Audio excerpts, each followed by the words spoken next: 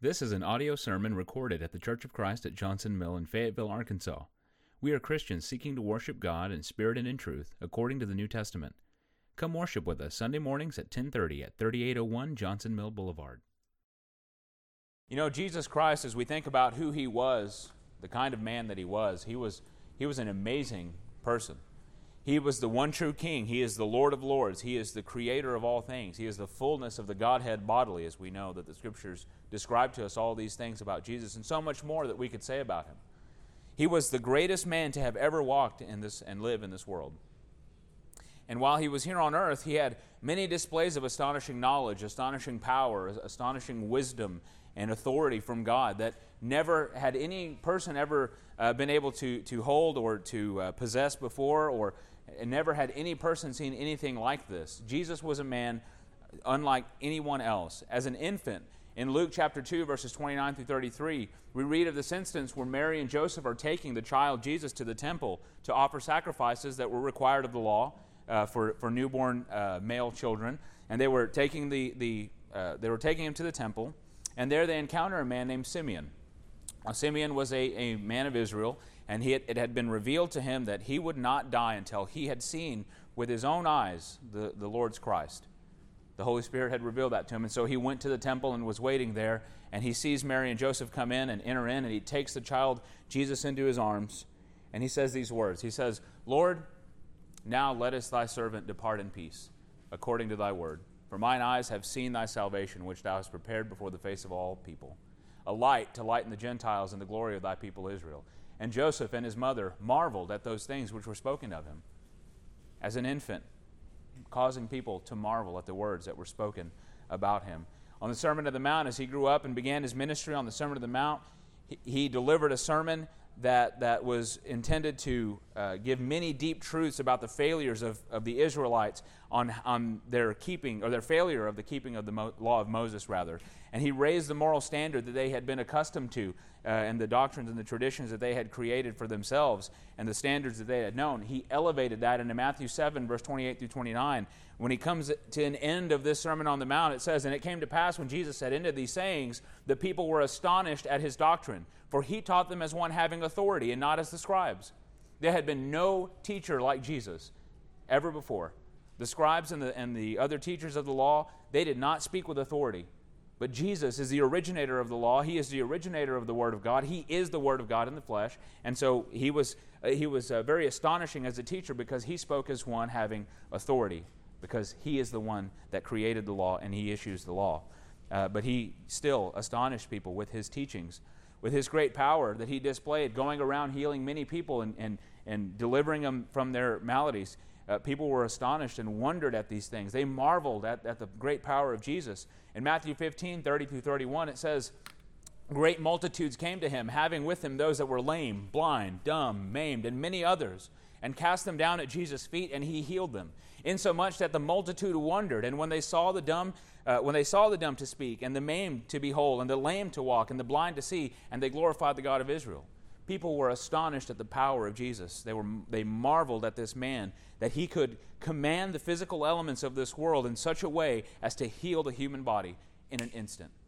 And people would bring their sick to him, and they would be healed in the moment, right before their eyes. What a thing to have been able to behold. And not only could he forgive people, or not only could he heal people of their diseases and their ailments and their physical problems, he could forgive them of their spiritual problems. He could heal their spiritual problems. He could forgive people's sins. In Matthew chapter 9, verses 5 through 8, he poses this question to the unbelieving Jews that were questioning and challenging his authority. What right do you have to tell this man that his sins are forgiven? And so Jesus poses this challenge and this question to him. He says, "What is easier to say? Thy sins be forgiven thee, or arise and walk?" It's a rhetorical question. Either of those are impossible for any human man to say. But God is the one that can answer both of those. And nothing is impossible for God, it says. The Scripture tells us. And he says, "But that you may know that the Son of Man has power on earth to forgive sins, then he saith to the sick of the palsy, Arise and walk, and take up thy bed, and go into thine house. And he arose, and he departed into his house. When the multitude saw it, they marveled, and glorified God, which had given such power to men." Jesus Christ was a man who had authority to forgive people of their sins. and people marveled at such great authority and great power. On his trial, when he was falsely accused and standing before Pilate, Pilate no doubt saw his share of criminals that would plead and beg for their life against accusations that were brought for them, and especially if there were false accusations. No doubt he saw people very animated and very argumentative and pleading and begging for their lives. Yet when Jesus stood before him, being falsely accused of all of these things that the priests and the elders of the Jews had brought against him, his reaction was enough to warrant awe from Pilate. In Matthew 27, beginning in verse 11, it says, "And Jesus stood before the governor, and the governor asked him, saying, Art thou the king of the Jews? And Jesus answered him, Thou sayest. And when he was accused of the chief priests and elders, he answered nothing. Then Pilate said unto him, Hearest not thou how many things they witness against thee? And he answered him to never a word, insomuch that the governor marveled greatly." Jesus astonished this man, and he caused great awe from Pilate that an innocent man would keep silence in such a way, being falsely accused. Of course, Jesus knew what his purpose was. He knew the reasons that he had to die.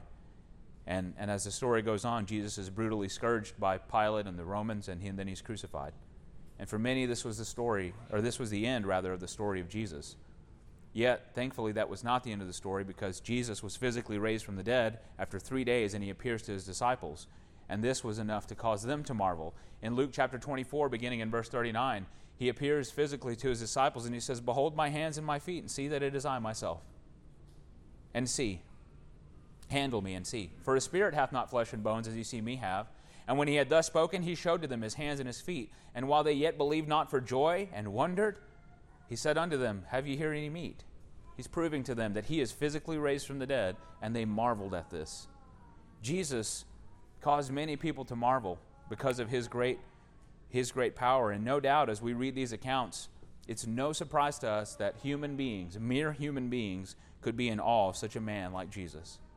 His power, his purpose, his authority, his resurrection. And so that's not as much of a surprise to us. But you know what is a surprise to us? And I think is a surprise and would be a surprise to many of us, is that the Scripture gives us 2 occasions on which this great man, Jesus, for all the power and glory and authority that he displayed, all the wonder that he caused people to have, there's 2 occasions that the Scriptures show us where Jesus himself marveled at something that humans did. And I think those are 2 interesting things that we ought to know. If it was enough to cause Jesus to marvel, I think we should examine those and see what it is that caused Jesus to have such an experience witnessing and watching the actions or the reactions of human beings. Because I think it will teach us something. The first account that we encounter of this telling of Jesus marveling is at Nazareth. Jesus was a man of Galilee, and this was his hometown.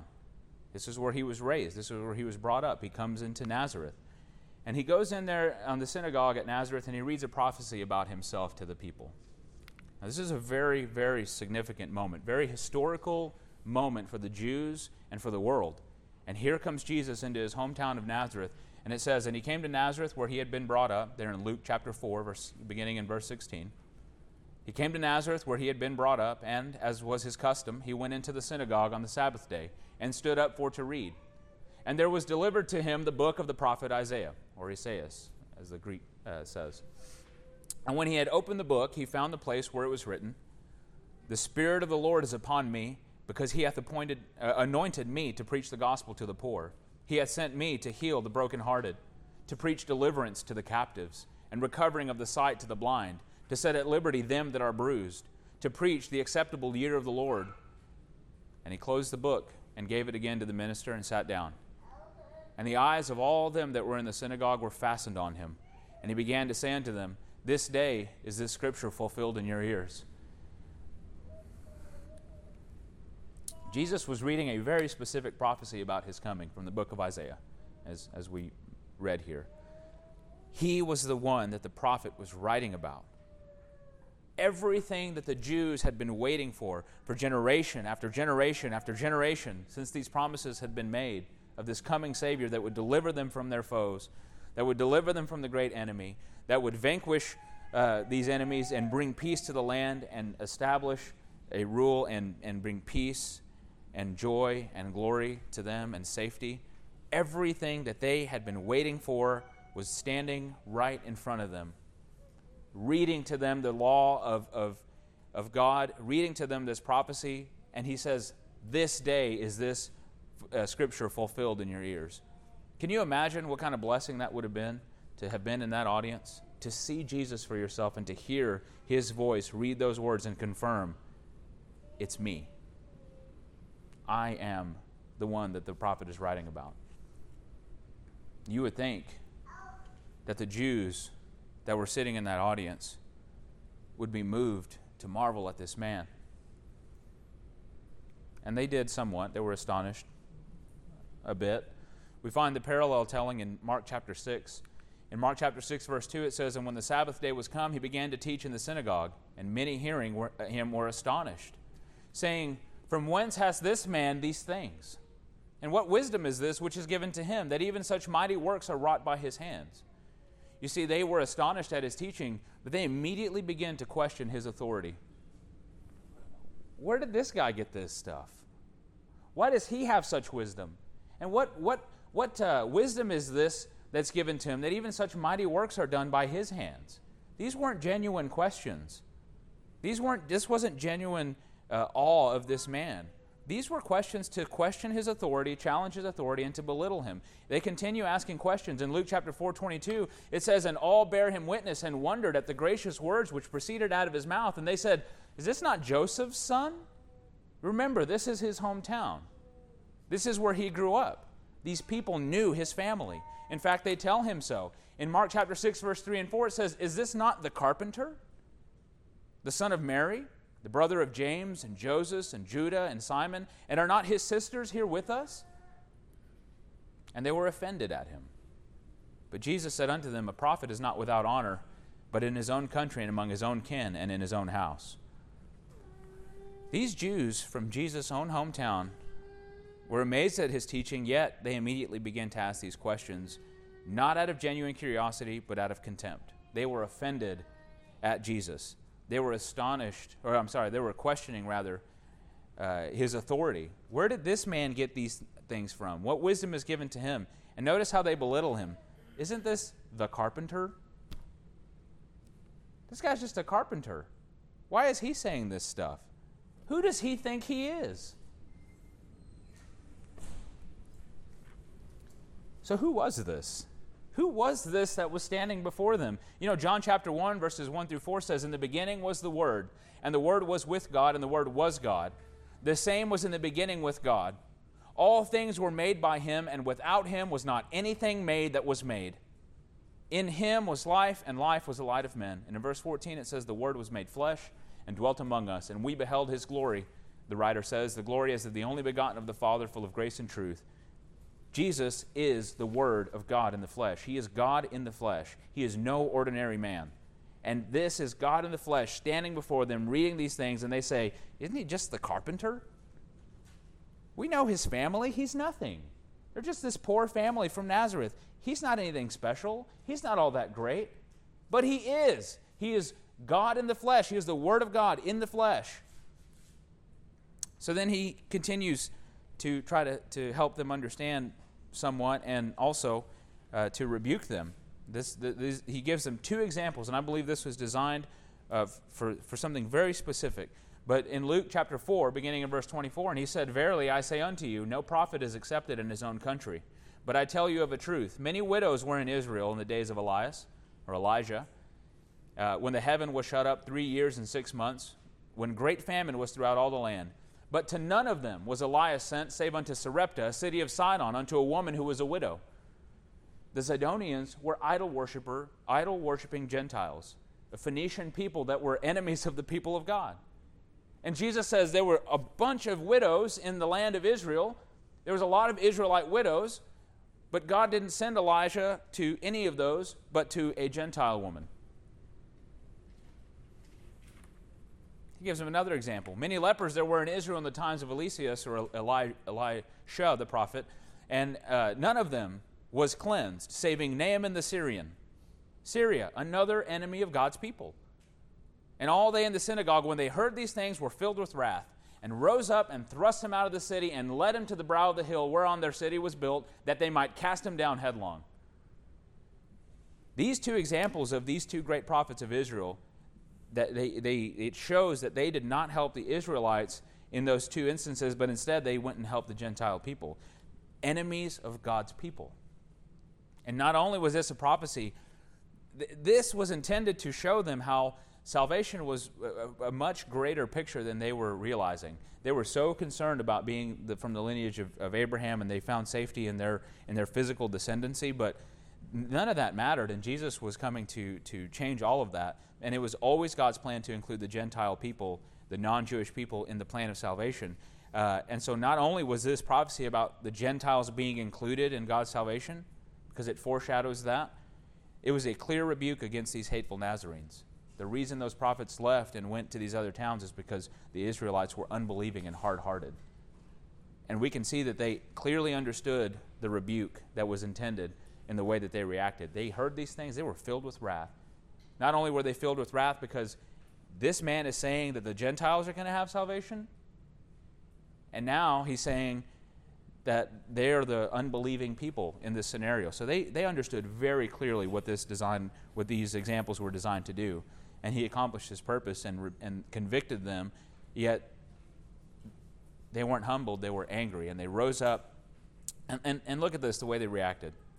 Jesus Christ, the Son of God, the Word of God in the flesh, standing before them, preaching the good news to them, saying, "The time is now, I am the one, I am the King, I am the anointed one, the light to all the world."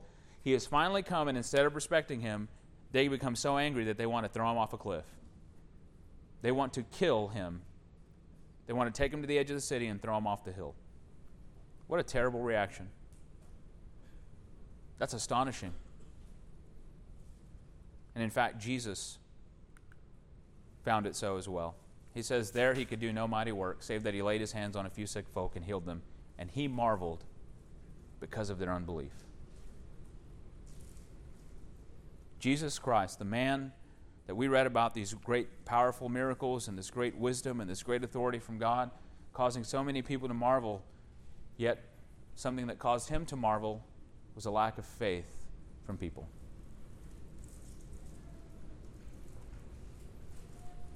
He marveled at their unbelief. The second instance, as he continues his ministry, he begins to travel around, and he goes from city to city teaching these great truths to people, preaching the message of the kingdom. And he comes to a city, Capernaum, which is not far from there at Nazareth, and actually where he spent quite a bit of time and was somewhat of his headquarters during his ministry. He spent a lot of time there anyway. He goes down in there into Capernaum, and no doubt his faith or the fame of him had gone abroad because of all the miracles that he had done. People knew who this man was, and they heard about these wonderful things that he had done. And he comes to this city, Capernaum, and here we find this story of a Roman centurion. Luke chapter 7, verse 2. It says, "And a centurion's servant who was dear unto him was sick and ready to die. And when he heard of Jesus, he sent unto him the elders of the Jews, beseeching him that he would come and heal his servant. And when they came to Jesus, they besought him instantly that he was worthy for whom he should do this. For he loveth our nation, and he hath built us a synagogue." Note, this man, a Roman centurion. He is a Roman military leader. He is a non-Jew. He sends elders of the Jews to plead on his behalf to Christ to have him come and heal his servant. Or not even come, he says, "Come and heal the servant," rather. And the Jews instantly plead the cause of the centurion, saying, "He is a good man. He loves the Jews. He loves our nation. He even built us a synagogue." This sounds like a pretty amazing man. Sounds like a good man. How many Roman centurions would even care about a servant? How many Roman centurions would even care about the Jewish people? This is a nation that the Romans had conquered, and the Jews were subject to them. And he cares so much for them. And how many Roman centurions would care to spend their own money and their own time to build a synagogue for these people who were subordinate to the Romans? The picture we're getting of this centurion shows us he was selfless. He was concerned with other people's needs. He's not even sending these Jews and begging Jesus to do something for him. He's begging so that this can be done on behalf of his servant, because his servant was sick. And he cared about this servant, and he knows that Jesus is the only one that can help him. Goes on there in verse 6, it says, "And Jesus went with him. And when he was now not far from the house, the centurion sent friends to him, saying unto him, Lord, trouble not thyself, for I am not worthy that thou shouldest enter under my roof. Wherefore neither thought I myself worthy to come unto thee. But say in a word, and my servant shall be healed. For I also am a man under authority, set under authority, having under me soldiers, and I say to one, Go, and he goeth, and to another, Come, and he cometh, and to my servant, Do this, and he doeth it." What an incredible statement from this man, and an account of this centurion. Jesus agrees he's going to go to this man's house and to heal this servant. But the centurion, when Jesus is close to the house, sends a whole other group of people, ambassadors on his behalf, to go and speak to Jesus and say, don't trouble yourself with coming into my house. This centurion wanted to Jesus, if he wanted to heal, rather, this servant so badly, why would he try to keep Jesus from coming to his house? Why would he stop him when he's that close and say, no, don't trouble yourself into coming? Well, the answer is given to us there in that verse, because he thought he was unworthy for Christ to come into his home. And he even especially thought that he was unworthy to go himself in person to Christ. What humility. And not only this, he clearly understands Christ's power.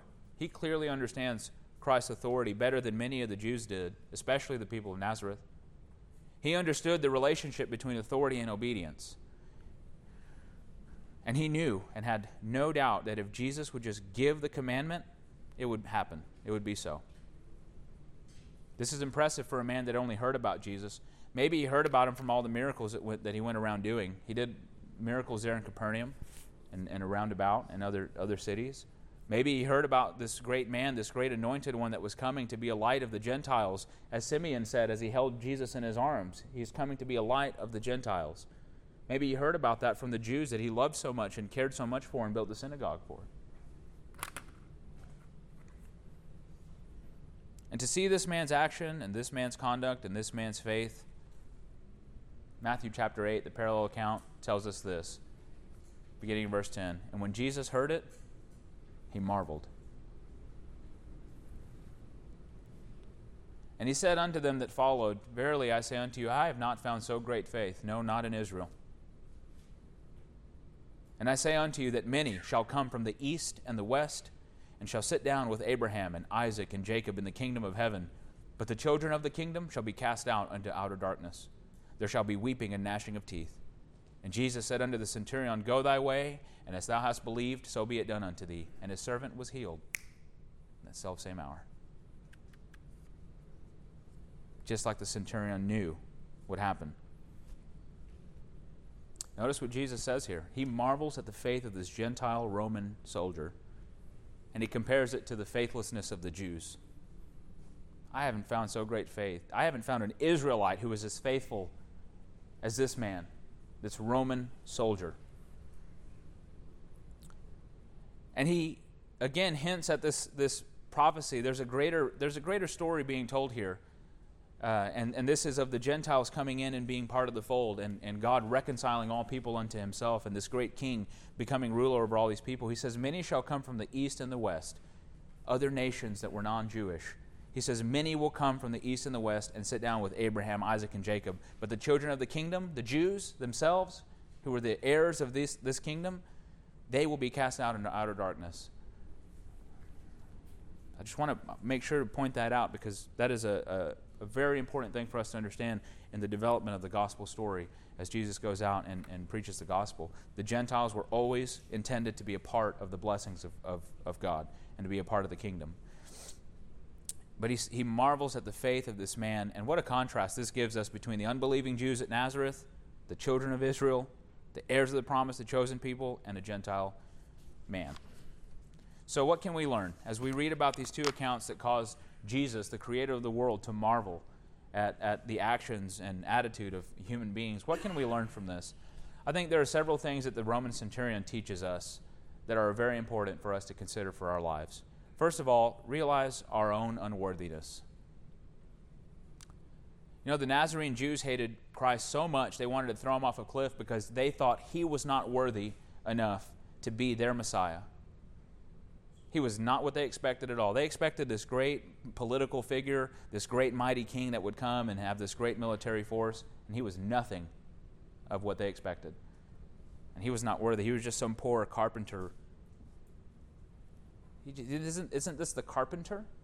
What wisdom is this which is given to him that even such mighty works are wrought by his hands? They didn't think he was good enough to be their Messiah, but the centurion recognized that he was the one that wasn't good enough for Christ. He was the one that wasn't worthy for Christ to come to him, nor for him to be able to go to Christ. The ugly truth is that none of us are worthy, and we ought to realize that. Isaiah chapter 64, verse 6, we are all as unclean thing, and all of our righteousnesses are as filthy rags. And we do fade as a leaf, and our iniquities like the wind have taken us away. We're so easily carried away by our sins. We're so easily taken off course, like a helpless leaf flying in the wind.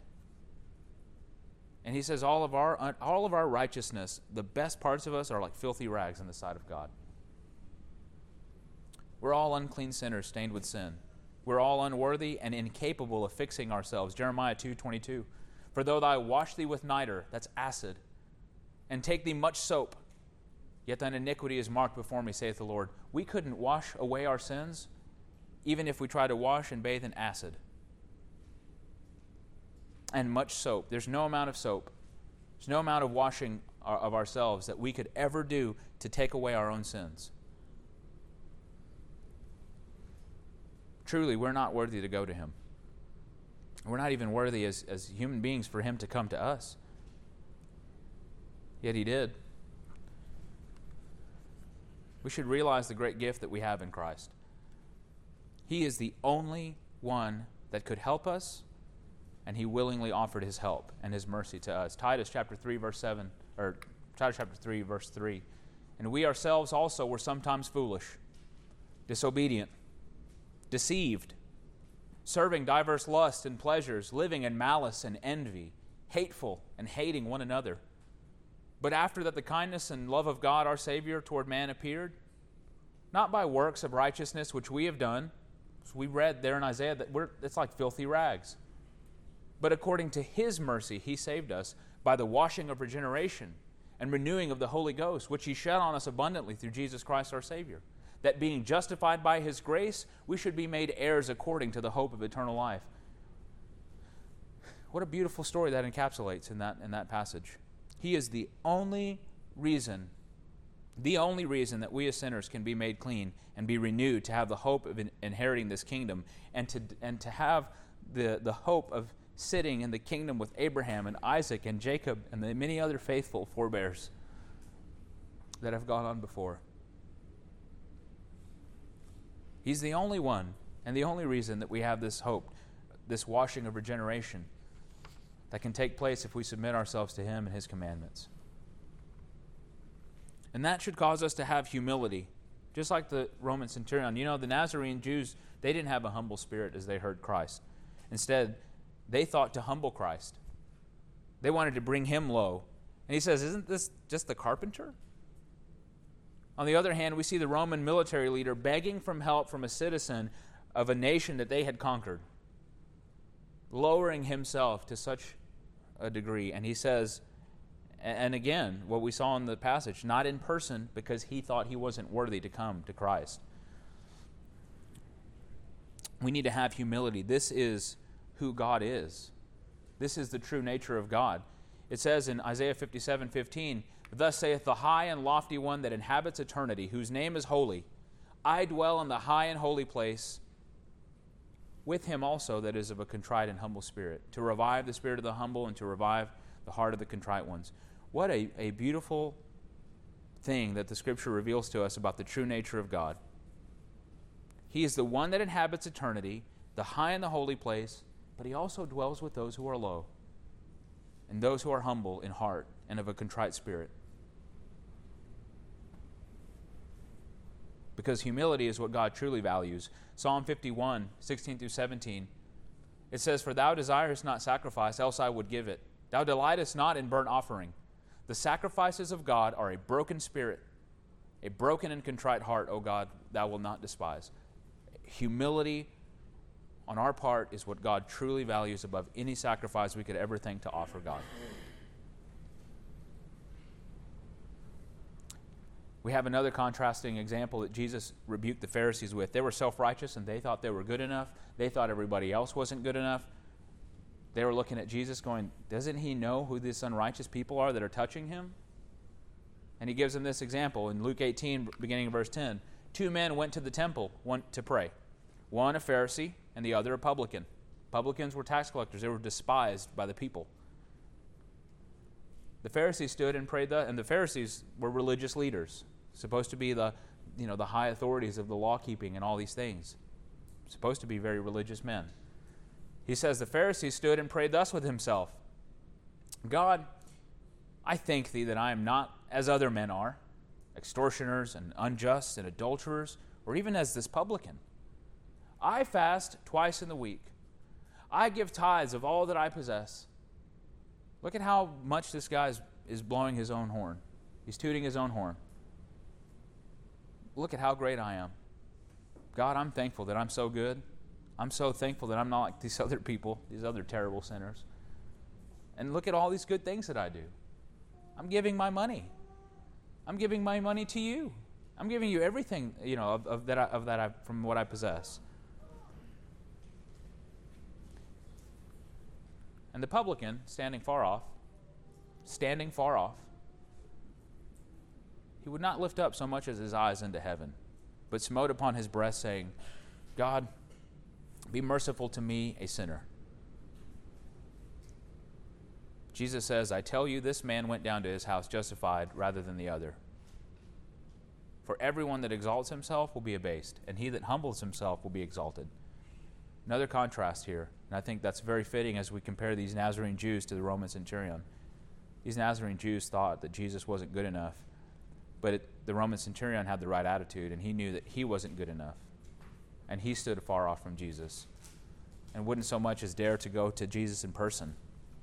It's the kind of humility we ought to have when we approach God. We're unworthy sinners, and we are incapable of helping ourselves, and we're not even worthy to approach God. But we ought to have the type of attitude because that's what God loves. Those are the things he truly values. Thirdly, we should care about other people. The Nazarene Jews, they apparently were very selfish in their attitude when it came to hearing about Jesus' miracles or to seeing Jesus' miracles. They were only interested in proof. If you're the Messiah, you're this great teacher, this great man of God, if you really are God in the flesh, prove it. And Jesus told them they would say that to him in Luke 4:23 in that account. He said unto them, "You shall surely say unto me this proverb, Physician, heal thyself. Whatsoever we have heard done in Capernaum, do here also in thy country." They just wanted to see proof. Prove it. They didn't care about the people receiving the miracles, receiving the healing. They were so selfish because they wanted proof for themselves. That seems to be the sentiment. Maybe they were just so envious. Maybe they felt second rate because he was doing these miracles in all these other places, but he wasn't doing anything special in our town. The centurion, on the other hand, he wasn't even asking for anything from Christ for his own well-being. He wasn't asking for proof that he was the Christ. He wasn't asking for some great special, this mighty thing to be done so that all could witness or that it could be seen that Jesus did that for him. He wanted Christ to heal his servant. That's it. Very simple request. Not for proof of Christ being the Messiah, but because he genuinely cared and loved this servant that was sick. how can we see anything other than the great example of Christ's love in this centurion's attitude toward his servant? Christ had such great love for us, unworthy sinners, that he lowered himself from the status of God to become a human. And not only that, he didn't come and he wasn't some mighty political figure or this wealthy king. He came to be a servant, and he came to serve our greatest need. And he didn't do this for his own well-being, but for our own well-being. He did this for us. Philippians chapter 2, verse 3, it says, "Let nothing be done through strife or vainglory, but in lowliness of mind, let each esteem other better than themselves." Paul is writing to the Philippians and saying, care about other people more than you care about yourself. In lowliness, esteem other people as better than you are. Look not unto every man on his own things, but every man also on the things of others. Don't be so concerned and so self-consumed, but be concerned about other people's needs.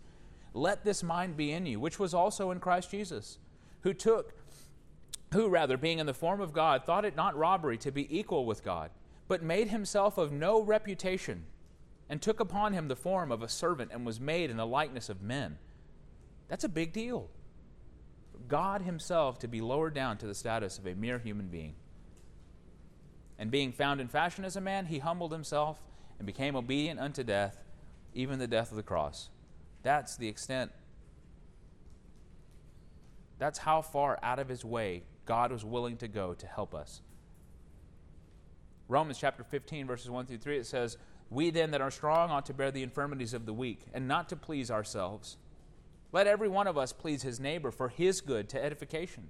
For even Christ pleased not himself, but as it is written, the reproaches of them that reproached thee fell on me." Take this burden upon yourself to care for other people, just like this Roman centurion did.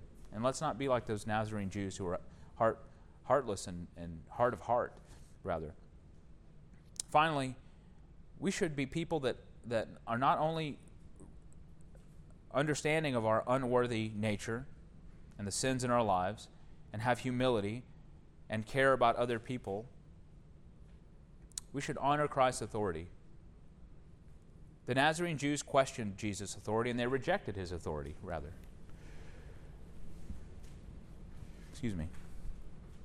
And they did not believe his words that he was the Christ. From whence has this man these things? What gives this man the right to come and teach us and to claim that he's the Messiah? On the other hand, the Roman centurion understood and respected Christ's authority. He says, "Look, I am also a man that is set under authority, and I know that if you say it, it'll be so." He knew and trusted the authority that Jesus had. Give the order, and I know that it will happen. What a contrast. And if we ourselves truly honor Christ's authority and call him Lord, we will obey his commandments. Jesus said in Luke chapter 6, verse 44 through 49, "Every tree is known by his own fruit." And that's an apparent truth that we can see. If we look outside and we saw a tree and it had apples on it, we would say, that's an apple tree. Or if it had oranges on it, that's an orange tree, or a peach tree, or whatever. Every tree is known by his fruit. For of thorns men do not gather figs, or of a bramble bush gather they grapes. A good man out of the good treasure of his heart bringeth forth that which is good, and an evil man out of the evil treasure of his heart bringeth forth that which is evil. For of the abundance of the heart his mouth speaketh. And why call ye me Lord, Lord, and do not the things that I say? What a strong question. Why would we dare call Christ our Lord if we're not going to obey him? If there's goodness in our heart and we want to be humble servants of the King, then that's going to be the outcome. We are going to have obedience in our lives. But if we're not, then we're going to have disobedience. Jesus made this simple statement in John 14, verse 15. If you love me, keep my commandments. It's a very poignant verse, and it probably strikes all of us. This is a litmus test for if we love Christ or not. If we say we are followers of Christ, if we say that we love Christ, then we ought to keep His commandments. And the inverse is true. If we choose to reject the commandments of God and reject His authority, well, what right does the New Testament have to guide my life? What right does Jesus have to say what I should do and what I should be? If that's the attitude we take, and we don't obey His commandments, then that says we don't love Christ.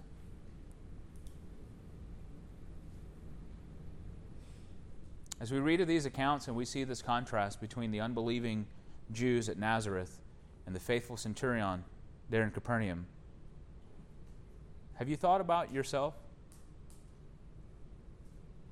Have you considered your own life? Put yourselves in one of these scenarios and ask yourself, is Jesus looking at you marveling because of your lack of faith? Because of your rejection of Him as the Lord and Savior? Or is He marveling at your life as someone that is genuinely and humbly seeking to love Him and to follow His commandments? You can cause Jesus to marvel by your actions and your attitude and your faith or your lack of faith. We hope you enjoyed this teaching from God's Word. To receive new sermons each week, subscribe on Google Play Music, iTunes, Spotify, and like us on Facebook. Thanks for listening, and God bless.